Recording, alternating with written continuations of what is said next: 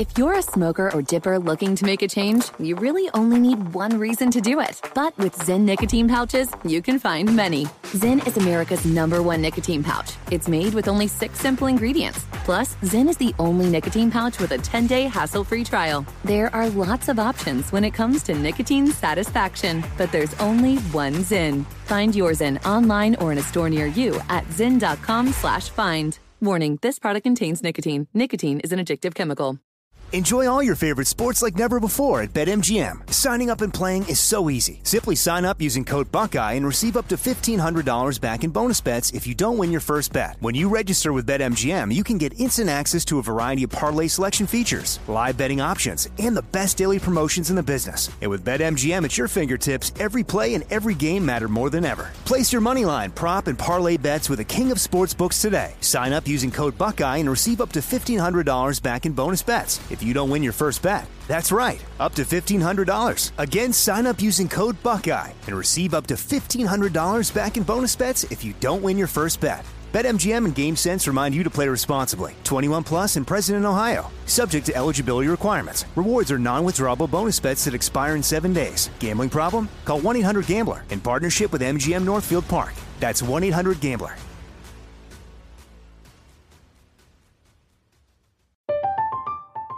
I'm Katya Adler, host of The Global Story. Over the last 25 years, I've covered conflicts in the Middle East, political and economic crises in Europe, drug cartels in Mexico. Now I'm covering the stories behind the news all over the world in conversation with those who break it. Join me Monday to Friday to find out what's happening, why, and what it all means.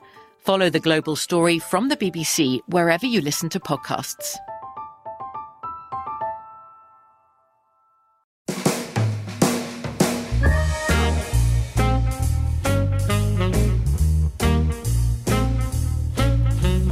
Bubble and squeak, I love it.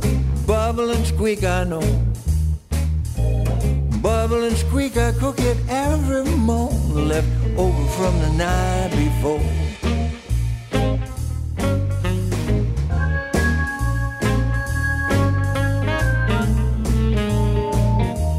Hi, everybody, and welcome back to the final episode of 2022 for Off the Beat. This is Brian Baumgartner wishing all of you a happy new year. Today, I'm going to be continuing on last week's theme of best ofs, bringing you more of my favorite moments from almost a whole year of going off the beat. It's been quite a ride. I'm so glad that you have been with me every step of the way. And if you're new listeners, if you like what you're hearing last week and this week, please check us out, subscribe in the new year. To kick us off, I'm going to start with a woman you may know as Nellie Bertram, but I know as my hilarious friend, Catherine Tate. Here she is making the very surprising claim that she wasn't always quite this outgoing. I was an incredibly shy child, really, really shy. So, I mean, talk about, least expected to do anything, let alone get up and make people laugh. That would have been me. I was painfully shy. So potentially, I suppose, if I was thinking about it, maybe I did find a route in with sort of making characters and doing sort of voices and becoming other than myself. But I definitely identified quite early on that a really good way of deterring bullies was to be able to make them laugh. And that really emboldened me, really, because I'd had a really unhappy stint at school, at one of the Catholic school, at one of the convent schools. I'd had a really unhappy stint there. And I realised one day that actually, if you can make them laugh, they'll leave you alone. Right. And I think that's kind of where I definitely honed it as a defense mechanism. Yeah. So hiding in a way, still being shy, hiding in a way behind the characters that you created early on. I guess, although I didn't do characters or anything when I was a kid, but I learned a way of making people laugh. I learned to create the character of the comedian, of the class clown, or of the of the funny one, and it protected me, I felt. Right. So I came from theater myself. I never thought I would, do film and television. For me, it was all about theater and live performance and creating characters on stage. You early on, very prestigious in Britain, in London. You became a member of the National Youth Theatre. And I heard you auditioned 4 times. For drama school, I auditioned for 4 times, yeah. But no, National Youth Theatre, I was there with Daniel Craig. He was the shining light. Okay. When I was at Youth Theatre, and when he was playing Leonardo, the lead in Blood Wedding, I was playing Girl 1. So that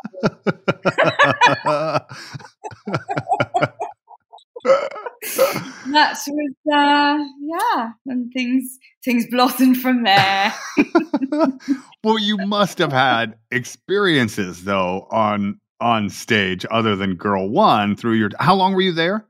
Well, the thing is, I was there for quite a few years, but we kept churning out this same play, because I guess it had got a little bit of success. But I know we took it to Spain, we took it to the West End, we did it again in the West End, and I think at some point, I wasn't in this particular cast, but I think it then went to Russia or something. We really flogged to this one.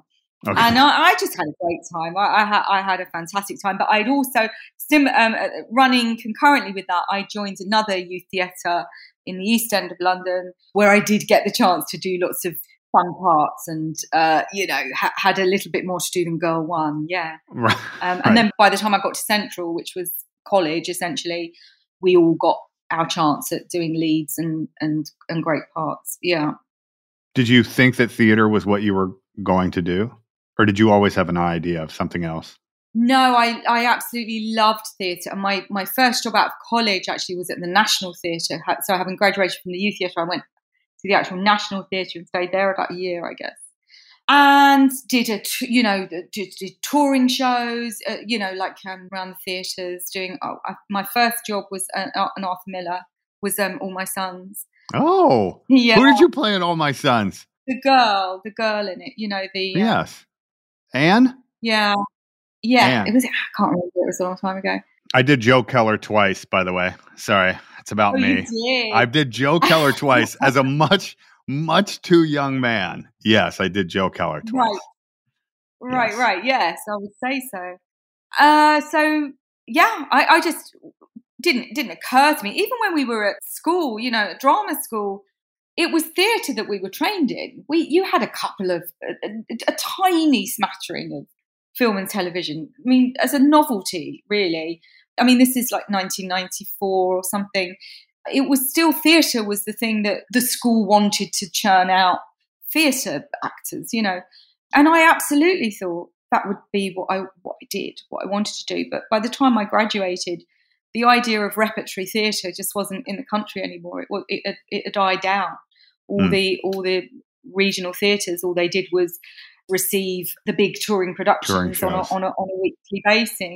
Basically, you know what I mean? So yes, that was all I wanted to do. I just thought, oh my God, I'll just go around doing plays all the time, and it didn't really pan out like that. Right. So what did you do? You graduate and you're like, well, that life that I thought that I had. Well, I graduated and it all started off okay because I was at the National for a year, only doing like small parts and understudying. But what do you care? You're 25. Who cares? It's what you should be doing. And then my contract stopped, and I realised, you know what? I've got a feeling. I just had this inkling that I needed to do stand up because I needed to separate myself from the pack, as it were. If you've just left drama college, there's plenty of young 20-somethings, who have just graduated when you have, I had to do something that sort of put me in a different environment, and so I just held my breath and jumped in and started doing stand up. And that was the best thing I've ever done because from there, that was it. It was the difference between waiting for the phone to ring from your agent going, oh, there's this audition, and picking up the phone and booking your own spots, you know. Right. And I had a day job. I was working in an office, ironically. And then after a few years, I was able to stop the day job and do stand-up full time. But it was having that power, it was taking back that power and feeling you've got some agency over your career, where, you know, as many actors, they don't. You know, they don't. You are at the mercy of the casting call, aren't you? Yes. How was that experience for you? Terrifying? Was it exhilarating? Obviously, it's still in front of a live audience, so you have experience with that, but now they have to laugh, right? How was that experience for you? It was all of those things. It was terrifying, exhilarating.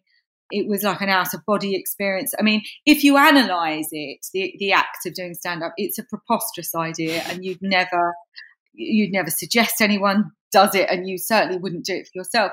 You know, the idea of, yes, I definitely had a bit of stagecraft. So when I went out and did my first open spot, what do you call them, open spots? Yeah, sure. Yeah, open mic or whatever. Yeah. Yeah, open mic, exactly. It wasn't the first time I'd been in front of an audience, so I had that going for me. But even little simple things like I'd never held a microphone in my hand. Why would I? I worked in theatre. You didn't use a microphone. It was just like, what do you do with this? Oh my God, what's this? You know, and it was, but it dawned on me, I think, halfway through my little 5-minute open spot, was this is ridiculous, because not only am I asking people, not only are you expecting people to be quiet, you're asking them to listen and then laugh at what you say. I mean, it's the notion is ridiculous if you analyze it. But I loved it. We love it too, Catherine. So there you go. That's my office connection for this episode. But my next guest has his own very strange office connection, because I kid you not, he was once Ellie Kemper's high school teacher. Now, it is just really hard to imagine him being a teacher, or Ellie being his student, being a student at all, I guess.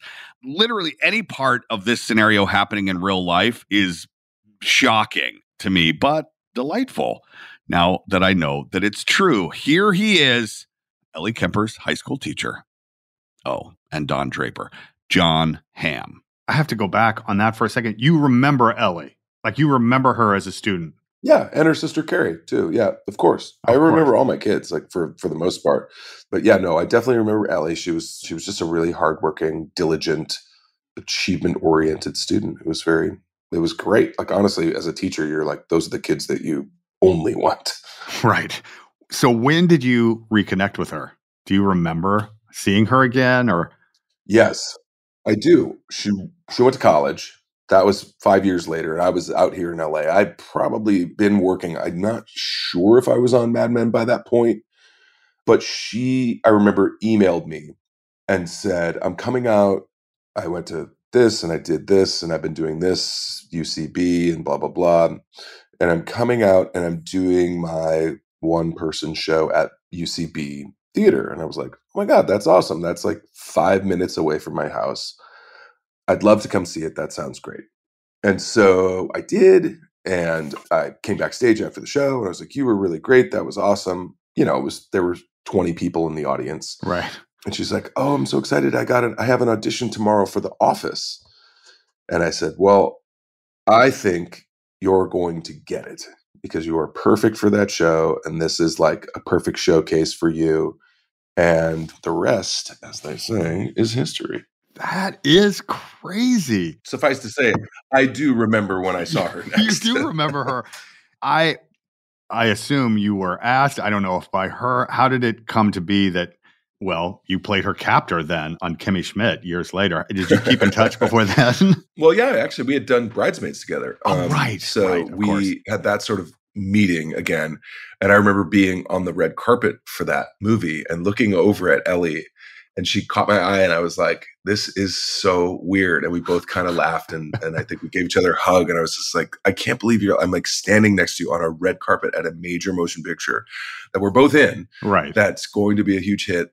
we didn't know at the time, but going to be sort of a cultural touch point for many people. But it was nice to say the least. But yes, I had kept up with her. And obviously because I knew a lot of you guys on The Office too. So like people maybe don't know this, but like, you know, the awards show kind of swirl, you know, had us in it for quite a few years, us being Mad Men, and then also The Office and 30 Rock. And so we would see each other at a couple of occasions every year for quite a few years. So I would run into her at those things as well as you and BJ and Mindy and Tina and Robert Carlock and all the 30 Rock gang. And that's when I did the stretch I did on 30 Rock.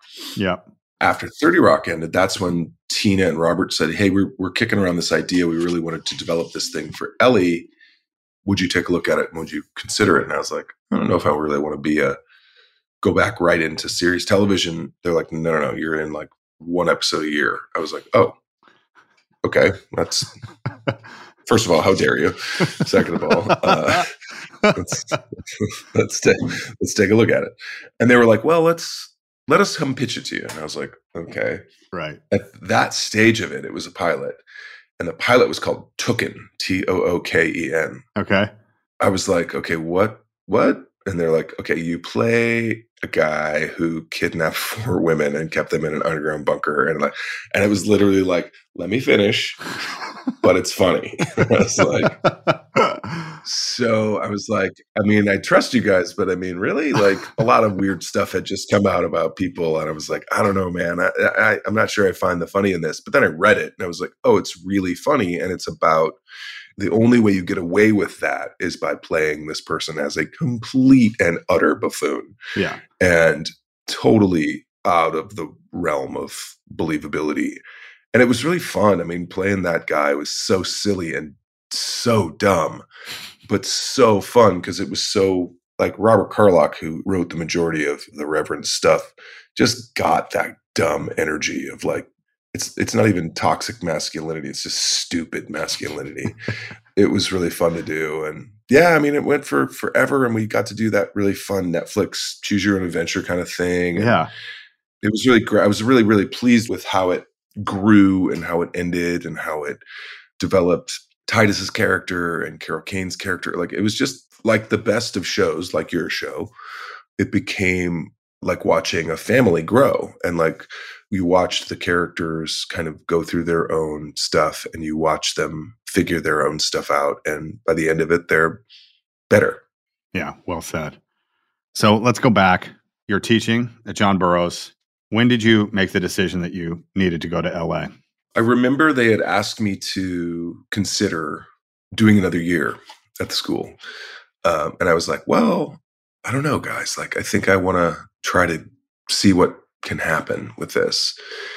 And I just remember having this thought of like, well, I'm getting kind of old.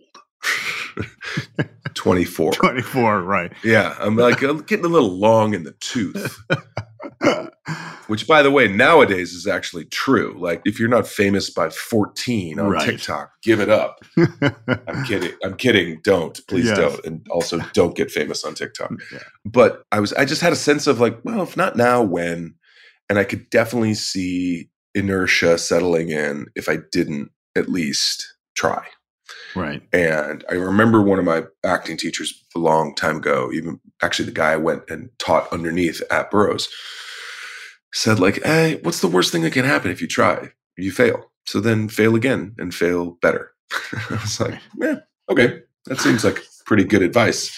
And it is. Like, it really is. Like, I really think, especially nowadays, and especially how uncertain everything seems with the pandemic, with the complete devastation of social norms as it seems over the last few years. Mm-hmm. I think the idea of failing is so terrifying to people. And in reality, you're kind of like, and then, you know, what'll happen? Like, you'll fail at something and then the sun's going to rise and you're going to get up and go get another job or not, or, you know, you're going to make it work. It's not climbing Mount Everest every time. Sometimes it's just walking up a hill and you just have to put one foot in front of another. And then all of a sudden you look back and you're like, look how far I've come. Like, this is actually impressive. I'm impressed with myself. Right. It is. You deserve credit, though. What do they say? A bird in a hand. Like, leaving something especially when you're in this business where it's so hard to get work, it's difficult to leave. I mean, you were 24. I mean, it took me to 28. I was working in the theater and I was like, yeah, I want to go to LA. I want to go to LA. Oh, but I have this job. It's really hard to say, no, this is what I'm going to do. I'm going to go to LA, and leaving opportunities that you have it's difficult. Well, I think there are inflection points, right? Obviously. And we all have them. Some of them happen earlier for us and some of them happen later. And I think the idea is, in the best case scenario, and I think you can probably attest to this as well, having the ability to identify them, right? So when you get an opportunity, you say, okay, this is an opportunity. Like, I really want to take advantage of this. And I remember, God, I mean, when I came out here, I auditioned for everything and I got nothing. I was an extra in the pilot of the TV show, The Practice. You know, I was up for Deep Impact. I didn't get it. Jon Favreau got it. And it was just one of those things of like coming so close to something and not getting it, coming so close to something and not getting it. And that happened over and over and over and over again. And I had success and I had a couple of things that I got, and I was kind of climbing up that hill of loose gravel and sliding down and climbing back up and sliding down. Right. But then I remember when Mad Men came around, I was like, oh, this is like an inflection point. This is an actual thing that I could really do and really do well. And I think that I need to identify, I have to like call it out, and I have to get this. I just have to. I'm not a big like believer in The Secret or, you know, manifesting your destiny or whatever right. But I was very much aware that I really did, in a way that I hadn't identified any of these other opportunities or options, that I really thought this was right for me.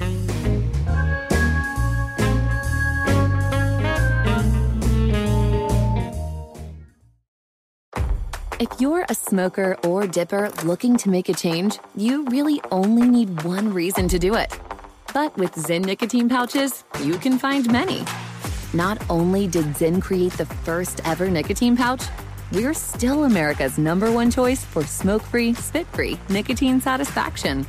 It could be because Zyn is made with only 6 simple ingredients, including naturally derived nicotine salt. Or maybe it's because Zyn is the only nicotine pouch with a 10-day trial. For anyone worried Zyn won't cut it like traditional tobacco, just ask one of the millions of people who have achieved lasting change. You have lots of options when it comes to nicotine satisfaction, but there's only one Zyn. Find your Zyn online or in a store near you at zyn.com/find. That's ZYN.com/find. Warning, this product contains nicotine. Nicotine is an addictive chemical. Enjoy all your favorite sports like never before at BetMGM. Signing up and playing is so easy. Simply sign up using code Buckeye and receive up to $1,500 back in bonus bets if you don't win your first bet. When you register with BetMGM, you can get instant access to a variety of parlay selection features, live betting options, and the best daily promotions in the business. And with BetMGM at your fingertips, every play and every game matter more than ever. Place your moneyline, prop, and parlay bets with the king of sportsbooks today. Sign up using code Buckeye and receive up to $1,500 back in bonus bets if you don't win your first bet. That's right, up to $1,500. Again, sign up using code Buckeye and receive up to $1,500 back in bonus bets if you don't win your first bet. BetMGM and GameSense remind you to play responsibly. 21 plus and present in Ohio. Subject to eligibility requirements. Rewards are non-withdrawable bonus bets that expire in 7 days. Gambling problem? Call 1-800-GAMBLER in partnership with MGM Northfield Park. That's 1-800-GAMBLER.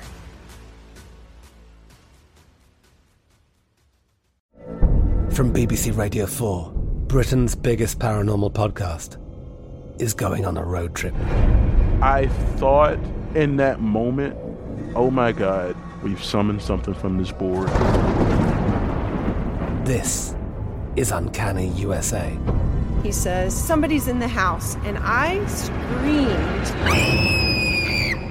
Listen to Uncanny USA wherever you get your BBC podcasts, if you dare.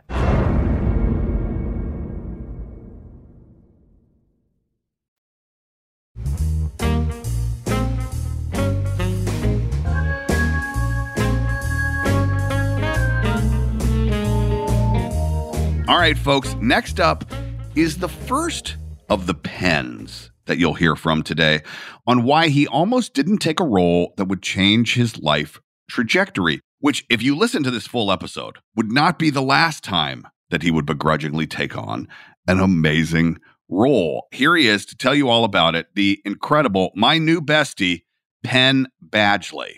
I'm not kidding. I was ready to hang it up before I took Gossip Girl. I had been doing television for so long. Really? And was already so disillusioned with the process. I had done so many shows, series leads, series that had all gone to series, not just pilots that had then failed and been canceled. We try to get that back 9, you know what I mean? Right. You know the first season of The Office. You know how the struggle it can be to get a show to make it. And I was just like, I can't do TV anymore. I just can't. And that's why when Gossip Girl came along, I initially did say no. But anyway, sorry. You can no. So you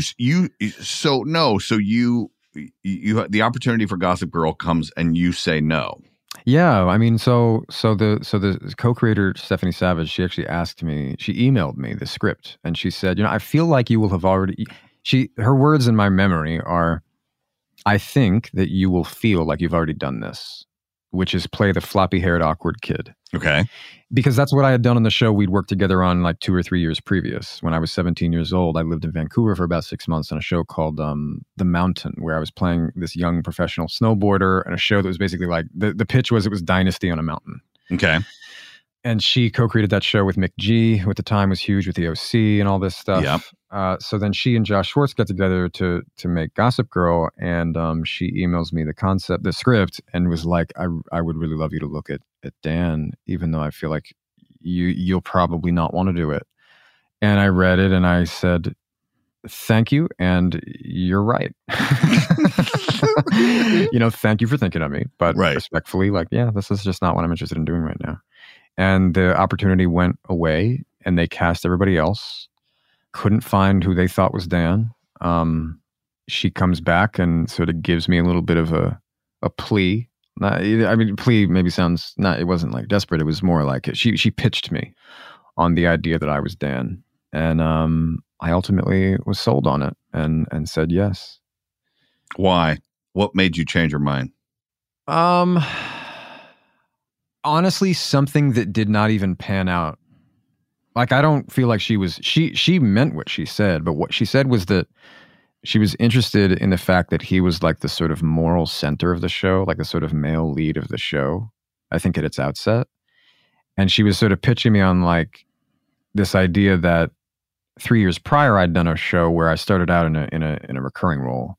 And then that role became slowly kind of the heart of how she saw the show. That I was in every episode, I think, in the end. And by the end, I was like a really main character. And she was like, think about that was the arc with your last guy, And I'd done another series with Warner Brothers since then. And actually, he was in college. So I was taking a step back into high school. And at 20 years old, I was like, I'm a high schooler? Are you kidding me? Like, I'm... Like my sideburns are down to my jaw. I'm not like, all I wanted was to go forward. I graduated at 13. Right. I've never even been to high school. And I honestly I just so wanted to play other things and other people and other ideas. But she kind of had this idea. She was like, this time you'll be starting out as this sort of heart of the show, and just think of where it can go from there.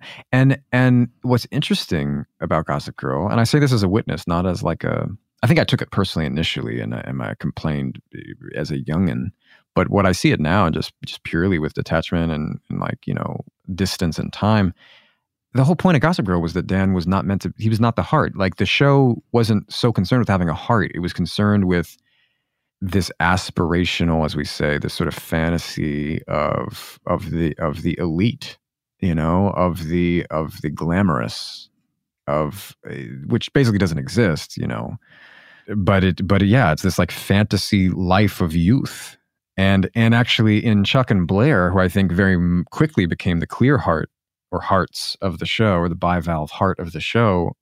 The whole point was that they were not moral. The whole point was that they weren't immoral, but they were amoral. They were sort of like, they did what served them. And at the end of the day, because they were portrayed by two talented actors, those characters had such depth and such range. Because actually, when you play people who are not sure about what's right, you ultimately get a more compelling story. And I mean, that's why, years later, I'm playing a serial killer, and people haven't ever responded more positively, you know?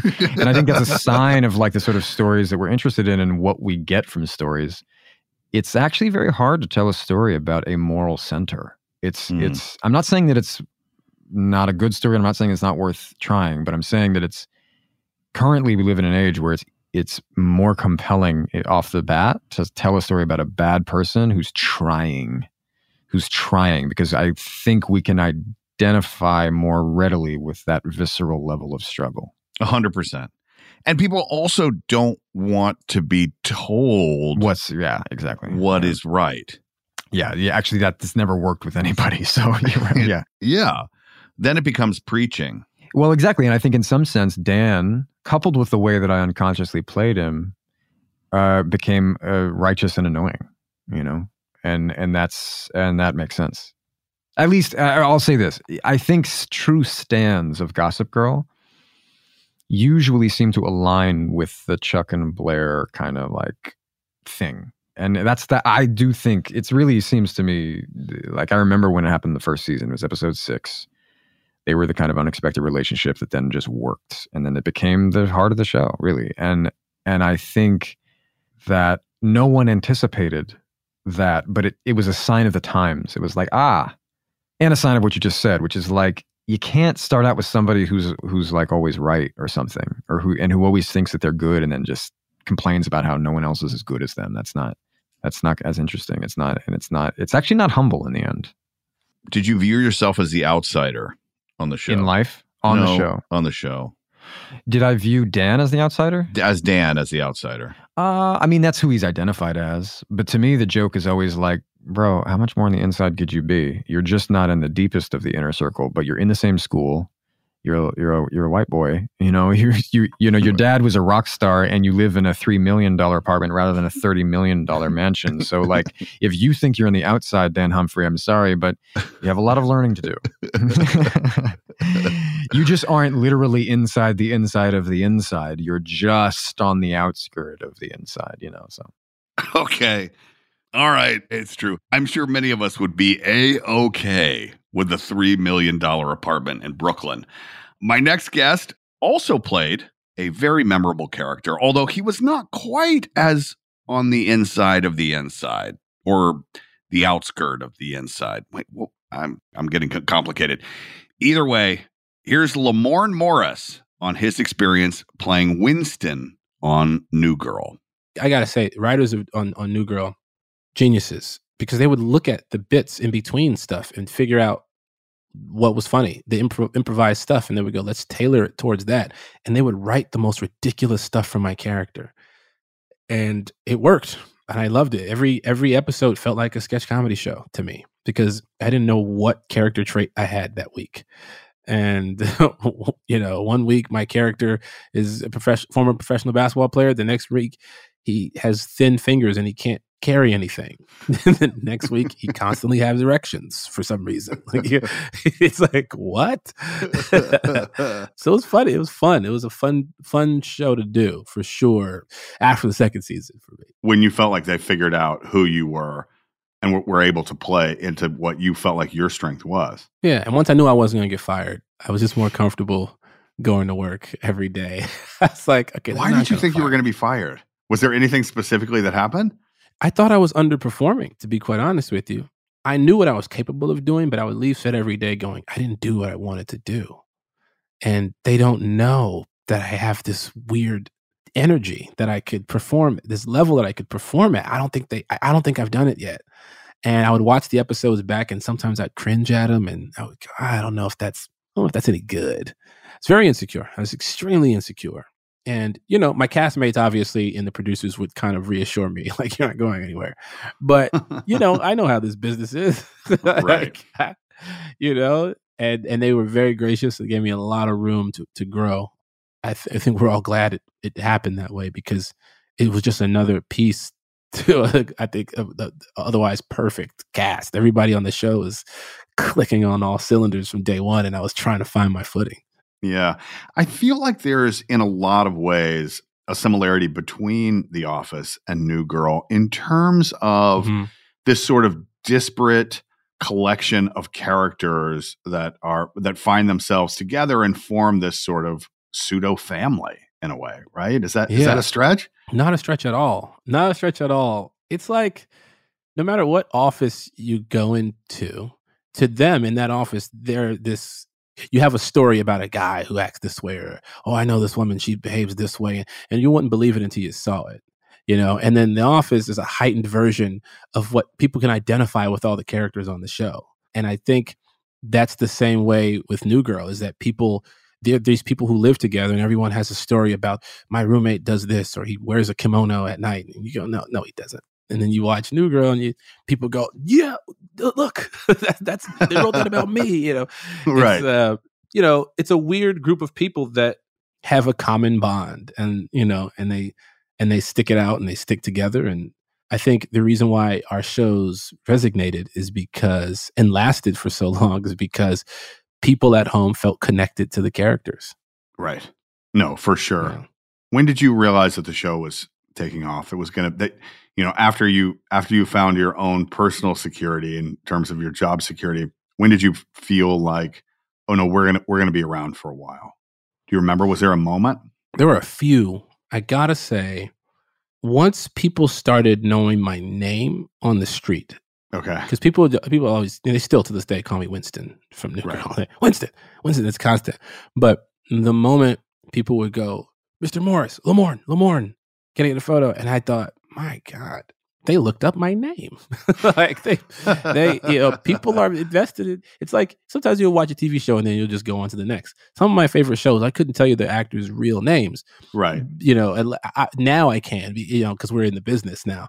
But like, it's one of those things where you're walking down the street, somebody says your name, and it hits you. Like, my goodness, that's what they know me from. It must be working. And right. When you would read, I'm not supposed to read comments, but I read them. And when you see so many, whether they're good or bad, I go, there's a conversation around an episode that we did. And you go, oh, people care. People are truly invested. Then you see fan fiction, right. about your show. And you're like, whoa, people are disgusting, but also invested. Yes. Yeah. Have you ever played True American? I have.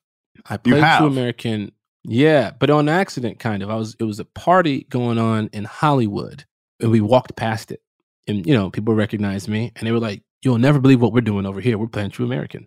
And I reached out to the guy. We exchanged Instagrams afterwards, and I've been talking to him lately. Like, where are the photos that I'm in? He's like, I was trying to keep you out of them because I didn't want to be that guy, be that paparazzi guy while you're partying.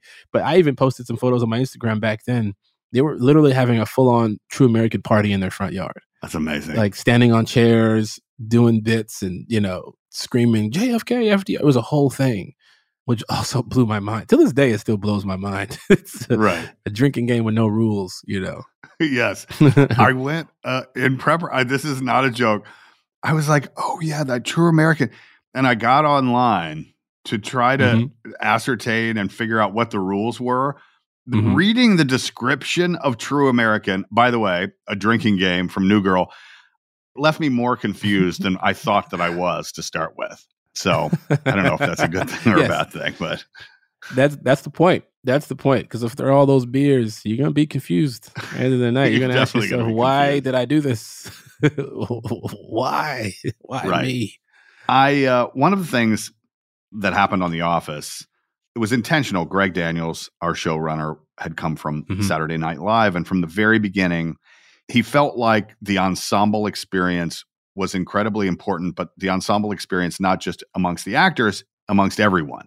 And so he had writers who were actors and actors who were writers. And I know on New Girl, you guys had a similar experience. You wrote an episode, you directed an episode. Was that you, or was that a part of the culture you feel like that was created on the show?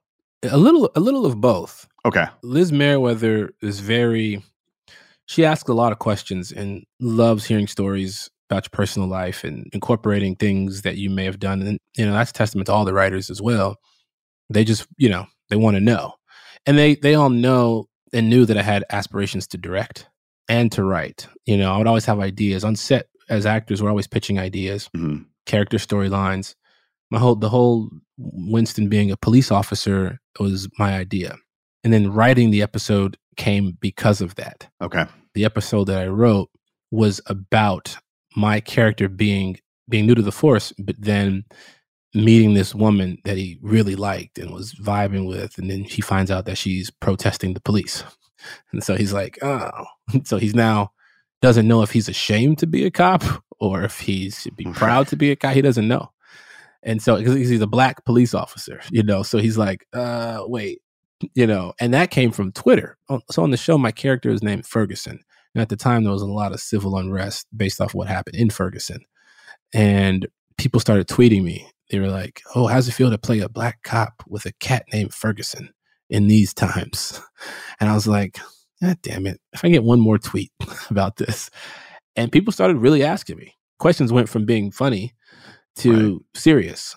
Like, nah, brother, you got to speak up. What do you think about this? And I was like, I'm just an actor, but okay. So I went to Liz Meriwether because I genuinely started feeling uncomfortable. I asked her if I could address it on the show. And so she said, why don't you write an episode? So she paired me with Rob Roselle, one of our fantastic writer-producers, and we came up with an episode. And we addressed it in a way, a very network TV funny kind of way. But we still put some light on it and what could possibly go through a police officer's head in that moment when he does meet someone like that, in these times that we're living in. So that was the reason why I wrote that one. But it was, to her, it was like, please do it. And then directing, they just asked, hey, do you want to direct? Right. Damn right I do. Yeah. Yeah. And that was easy. I want to say it's easy. The process was a lot more difficult than I thought it would be. But on set, everyone except for Max Greenfield, everyone besides Max Greenfield was so kind. Max was intentionally a dick. Yeah. I had that too. Rainn Wilson. Yeah, I know. Yeah. Makes it just, Was he being just to make it difficult. Just to make it difficult. Yeah. Just take that, whatever maybe the teeniest amount of insecurity you might have, and just twist it in. Yep. It is. Even though they love you and they're messing with you, it works. What they're doing is working. I'm getting more and more insecure as the day goes on. I'm like, oh, God. Am I in over my head? You brought up Ferguson. Are you a cat guy? This is going to disappoint a lot of people. No. In fact, hell no. Not a cat guy. I don't mind cats anymore. When I was younger, my buddy used to have a bunch of cats, and one of them, when it was a kitten, he said, oh, it's Buttercup, hold Buttercup. I said, oh, hey, Buttercup, you're so adorable. And we had just got through playing basketball, so I had no shirt on. Buttercup goes and attaches to my chest and slides down and cuts up my chest on its way down. Because it was too fast. You didn't see it coming. You couldn't have stopped this attack if you tried. Cats are super quick and sneaky. I don't trust them. At least with dogs, they're loud and they're coming. This one,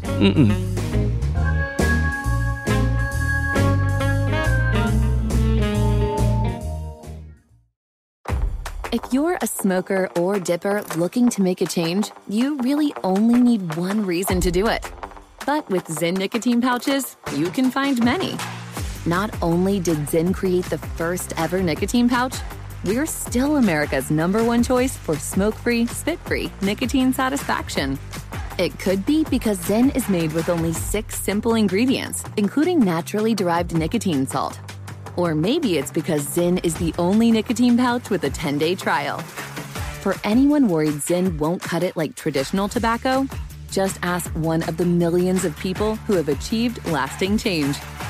You have lots of options when it comes to nicotine satisfaction, but there's only one Zyn. Find your Zyn online or in a store near you at zyn.com/find. That's ZYN.com/find. Warning, this product contains nicotine. Nicotine is an addictive chemical.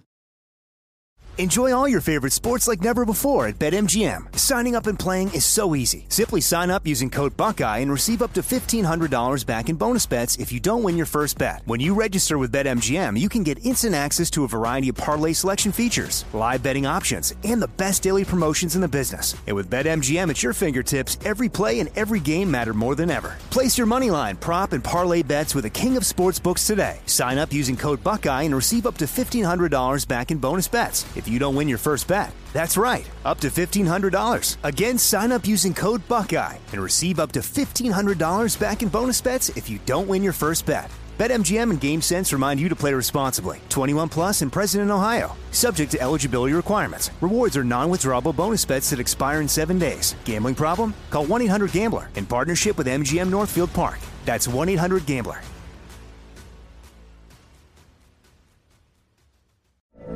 From BBC Radio 4, Britain's biggest paranormal podcast is going on a road trip.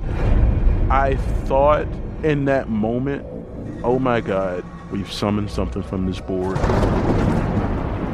This is Uncanny USA. He says, somebody's in the house, and I screamed. Listen to Uncanny USA wherever you get your BBC podcasts, if you dare.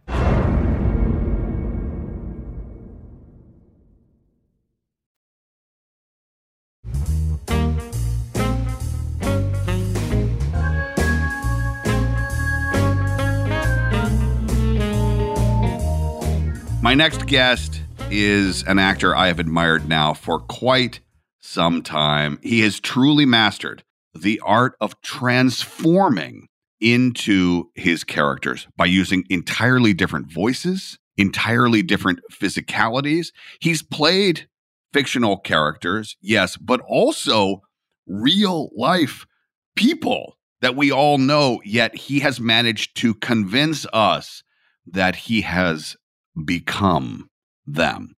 When he stopped by, he gave us a little insight into just how he does it. Here he is, Paul Walter Hauser. I knew that there were good people in Hollywood. That was the vibe I got because, you know, when you grow up in an ultra conservative setting and you're highly religious, it's easy to fall into this thing of believing that Hollywood is this really awful place with all these awful people. And it's like, I think it's a place full of a bunch of real regular people, but it just so happens that egos and greed and things play in a little bit more aggressively in our business than, say, people that work for TurboTax. You know, it's it just happens to be an environment that plays on the generational, you know, cyclical sins we as humans all incur, and then sometimes rewards them or doesn't slap wrists for some of them, and that's its own thing. But yeah, no, I would say that I learned that you can work with wonderful people in Hollywood. I learned to not be afraid to improvise. My whole thing was I'm not going to ask permission. I'm going to ask forgiveness. At that time, especially, I was obsessed with the Christopher Guest mockumentaries like Waiting for Guffman. And my whole thing was I'm going to be one of those actors. I'm not going to try to be Robert De Niro. I'll never be De Niro. I can't be De Niro. But you bet your ass I can be Ed Begley Jr. You bet your ass I can be Fred Willard. And I went into it like that, and I was rewarded for it. Lance Black, who had an Oscar for writing, is telling me he loves my improv. So, like, that gave me a lot of confidence and let me know my true north as a performer will always be to go with my gut instincts. I mean, you talked early on about standing up and doing impressions of family members or big movie stars of the day, Jack, etc. Do you feel like that influenced you in terms of creating characters, making vocal and physical choices? Is that something that was always interesting to you? Yeah, I was sitting at brunch today with our buddies. My wife and I were sitting down with Ray and Deb Giratana. They're like a power couple of they do everything from visual effects to directing. To their daughter's an actress, like wonderful people. And we're talking, and they said, "How did you pick up on all these weird characteristics and choices to make for playing Larry Hall in Blackbird?" And, you know, the answer I gave them was just, I love watching people. If I'm in an airport and I have 45 minutes to wait around for my flight, I'm not really begrudging or bemoaning it. It's an opportunity for me to pause and watch total strangers. This guy pulls out his sandwich from Arby's and he starts eating. Oh, I notice he's eating with the wrapper half on the sandwich because he doesn't want to get his hands dirty. But then he gets Arby's sauce on his fingers, licks his fingers, and wipes them on his pants. So clearly being sanitary doesn't matter to him. You know, it's about finding all the little things and all the little people and making up stories in your head of that old improv rule. If this is true, what else is true?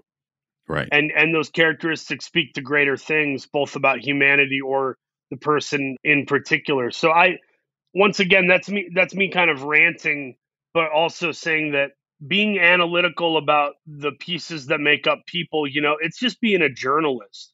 If you can be a journalist of humanity and then try to emulate those things, you're a great actor. It doesn't mean you're Daniel Day-Lewis or Viola Davis. It means that you pay attention.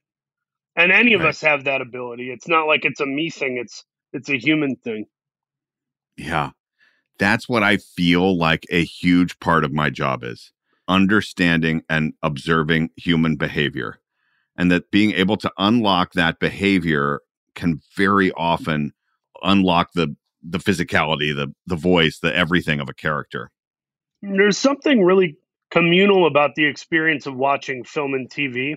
You know, people sometimes want to compliment me and say, wow, how did you do that character? And I'm like, I was doing you. You're how I did that character, you know? It's not as crazy or complex as people would think if you can have the fearlessness and specificity to dive into those things that you've experienced. That role Tom Cruise played in Tropic Thunder, people are obsessed with that, you know?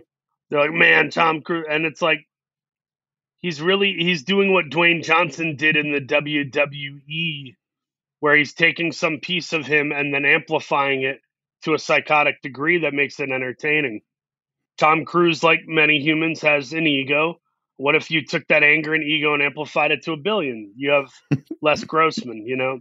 Doesn't mean Tom's a bad guy. It means that we all have some ugly and some sin and some truth and reality to us. And if we choose to go 90 on a detour, that's what Les Grossman looks like. Well, Paul, it's hard not to compliment you on your character development. The work that you have been doing the last few years is, well, it's awesome. And hey, I'd love to see how you would maybe take on the role of one of the world's most famous magicians. Like, oh, I don't know, maybe my next guest, Penn Jillette of Penn and Teller. I mean, to say that this man has lived 1,000 lives would be an understatement. Our conversation was indeed one of the most surprising yet fascinating conversations that I have had this year. Here's just a small taste when he tells the story of how a fever dream turned into a creative opportunity. I was touring with an avant-garde band called The Residents. Yeah. Out of San Francisco. I was touring their opera in 1981 as the narrator. And in Barcelona, Spain, I got wicked sick and taken to a Barcelona hospital, which in 1981 were not the best hospitals in the world, where nobody knew where I was because I had been taken in an ambulance when no one from the crew was watching. Right. I spoke at the time no Spanish. The doctors spoke no English. I had a fever that I only saw in centigrade, but was wicked high. I was hallucinating out of my mind. And all I thought about was, if one of these doctors could just feel the pain without me having to talk, they could diagnose it and fix me. In a fever dream, an actual fever dream, I imagined the whole story of The Pain Addict, which is my original short story that I published. And I was taken out of that hospital by one of the band members, who was a tough American who just said, "Get your fucking hands off them. We're Americans. get your fucking hands off him. Come on, Penn. And carried me out of the hospital and left me in a hotel room in Barcelona for 3 days with a dancer who was left to take care of me until I got better and rejoined the troupe. Then, many, many years later, I got to meet Charlie through a mutual friend in England. We went out for lunch, and we were having a wonderful time. And I said to him, you know, I don't want to turn this into a business meeting. I'm sure everybody pitches you. He said, Bob, I have been out of ideas for 2 years. Tell me anything. And I told him the story idea, and he went, geez, that'd be really good. And then he said to me, listen, let me tell you about me as a collaborator. I don't answer the phone. I don't answer texts. I don't answer emails. I will tell you we're doing something. Then you will hear nothing about it for 3 months. Then I'll call you and talk for 2 hours. I will leave you out of the process. I'll throw things on your shoulders. I am the worst person to work with in the world, but I'd like to do this. I said, good. I called them, said, we're going to work on this. Nothing. 6 weeks later, he called me, talked for 3 hours, and said, I'll send you a script and you can make notes on it. I said, great. I have some other notes on stuff we've been talking about. This will be great. I'll send you my notes. Nothing. Nothing. Then he sent me the script. 8 months later, he sent me the script. I called him up. He answered and said, we're shooting next week. I said, I have some thoughts. He said, I'm sure you do. We're shooting next week. I said, you know, I really wanted to audition for one of the roles. He said, I'm sure you did. It's cast. I said, what is the credit? And he said, you'll be happy. He then gave me a fabulous credit and overpaid me. And my agent said, we're going to call him and negotiate the fee. We're sure we can get him up from here. And I said, listen, for one time in show business, someone has paid me more than fairly. Right. I think we should reward this behavior and say, thank you. Yes. And it came out, and people gave me all this credit and said, oh, it was your original story. And I said, yes, but a lot of what makes it good was not done by me. But thank you. Oh, that's amazing. I love that. I will now say he's the best person to work with you could ever work with. Right. Makes you work not at all, gives you more credit, pays you well, goes away. Oh, that's amazing. And no email or call saying, that came out okay, or I did a good job, didn't I? Nothing. We went out to dinner afterwards when I was in Britain, and he said, yeah, that went well. And that was the entire amount we talked about it. Oh, my gosh. Penn, thank you so much for joining us. Hilarious, insightful, and I cannot wait to come to Vegas and see your show with Teller in the new year. Listeners, we're closing out the year with the wonderful Danica McKellar, who, of course, played Winnie Cooper on The Wonder Years. The conversation, absolutely heartwarming. So, as a little inspiration for the new year, I'll let her tell you all about how her family managed to balance work and play so well. I read that both you and your sister were up for the role of Winnie Cooper. Now, did this cause issues when you got cast with the family at home? Again, it was just a one-time role. It wasn't like a big deal role that I got. Right. It was a one-off. But they loved her so much. They said they were going to write a role for her, and they did. She played Becky Slater. She did, I think, 9 or 10 episodes. That's awesome. Yeah. So because you weren't auditioning for serious roles, right, this ends up becoming a really big deal for you. Do you remember anything about the audition? Yes, I remember. We auditioned on a Thursday, callbacks for that Friday, and I remember there was like a group of girls all reading for the part of Winnie Cooper, including me and my sister, and the room got smaller and smaller. They kept having us come in and read again, and they said, "Okay, we're taking a dinner break. You come back and you're going to read with Fred Savage, the the boy who's playing the lead after dinner. I was like, okay. So we all went to dinner, and there was a restaurant down below, it was Studio City. And I remember seeing Fred and wondering if that was the kid. And I was like, oh, he's cute. I wonder if he's the guy who was probably reading with. And it was. I'm not sure if I've ever said this in an interview, but it came down to the three of us, me and my sister, and this actress, I don't know her name, but she ended up with like a couple lines in the pilot episode. She's the girl, for people who are super fans of the Wonder Years, Kevin is talking about love, in junior high, and there's this couple who's holding hands across his desk saying, I love you too. And she was one of the three of us who were the final contenders for Winnie Cooper. So of the three of us who were sitting there reading with Fred after dinner, we all ended up with roles on the show. That's awesome. I love, that's a BTS, everybody. That's a behind the scenes nugget. I did talk for a while to Danielle Fishel about what I understand is the same with you, that your first kiss was on camera. Yes. With Fred in the pilot. How did that bring some extra nerves for you? Well, especially because at the time I had a huge crush on him, and I was just like so excited and so nervous. And I still remember after the first take when they said cut, the whole crew started applauding.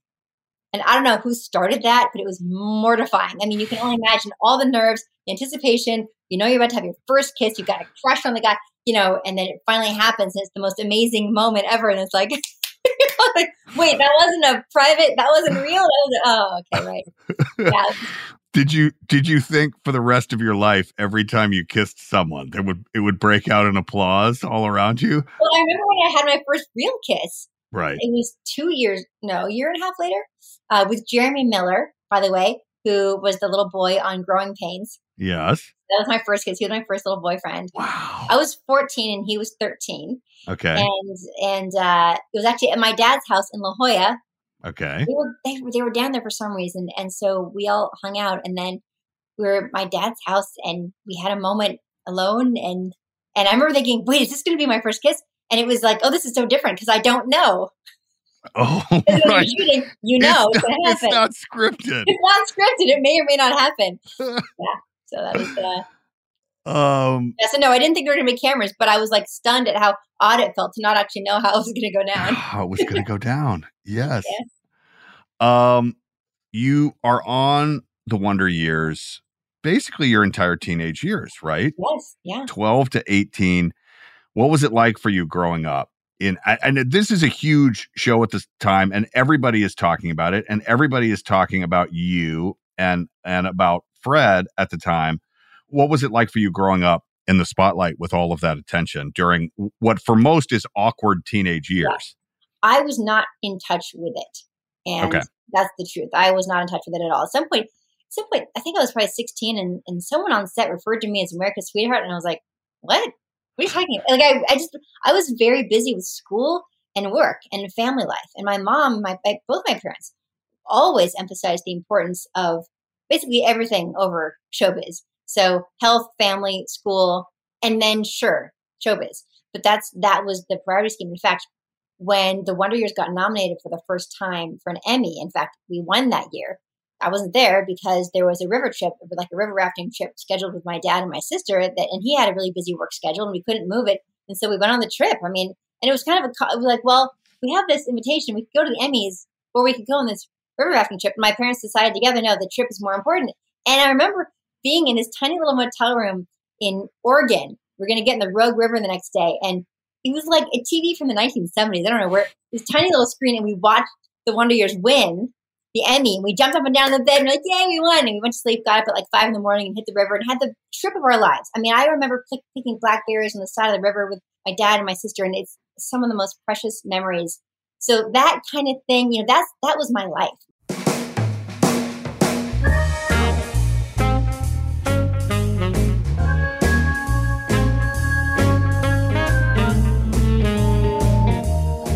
Well, folks, there you have it.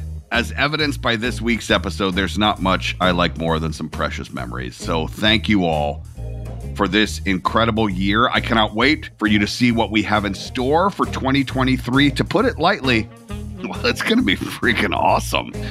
I hope you round out your year with some love, some laughs, and whatever it is you like doing the most. I'll see you next year with another pretty cool guest, if I do say so myself.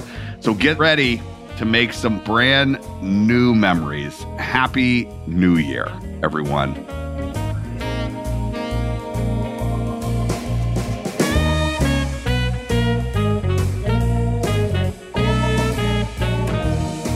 Off the Beat is hosted and executive produced by me, Brian Baumgartner, alongside our executive producer, Ling Lee. Our senior producer is Diego Tapia.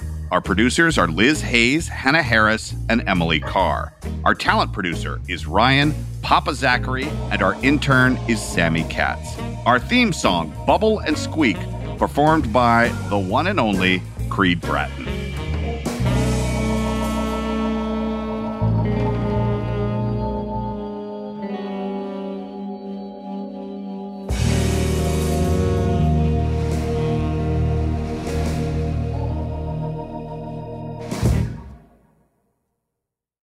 The journey to a smoke-free future can be a long and winding road, but if you're ready for a change, consider taking Zyn for a spin.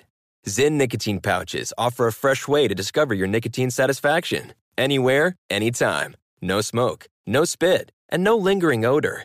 Get in gear with the Zyn 10 Challenge and enjoy 10 smoke-free, spit-free days for just $5.95. Order online and start your new journey today. Warning, this product contains nicotine. Nicotine is an addictive chemical. I'm Katya Adler, host of The Global Story. Over the last 25 years, I've covered conflicts in the Middle East, political and economic crises in Europe, drug cartels in Mexico. Now I'm covering the stories behind the news all over the world in conversation with those who break it. Join me Monday to Friday to find out what's happening, why, and what it all means. Follow The Global Story from the BBC wherever you listen to podcasts.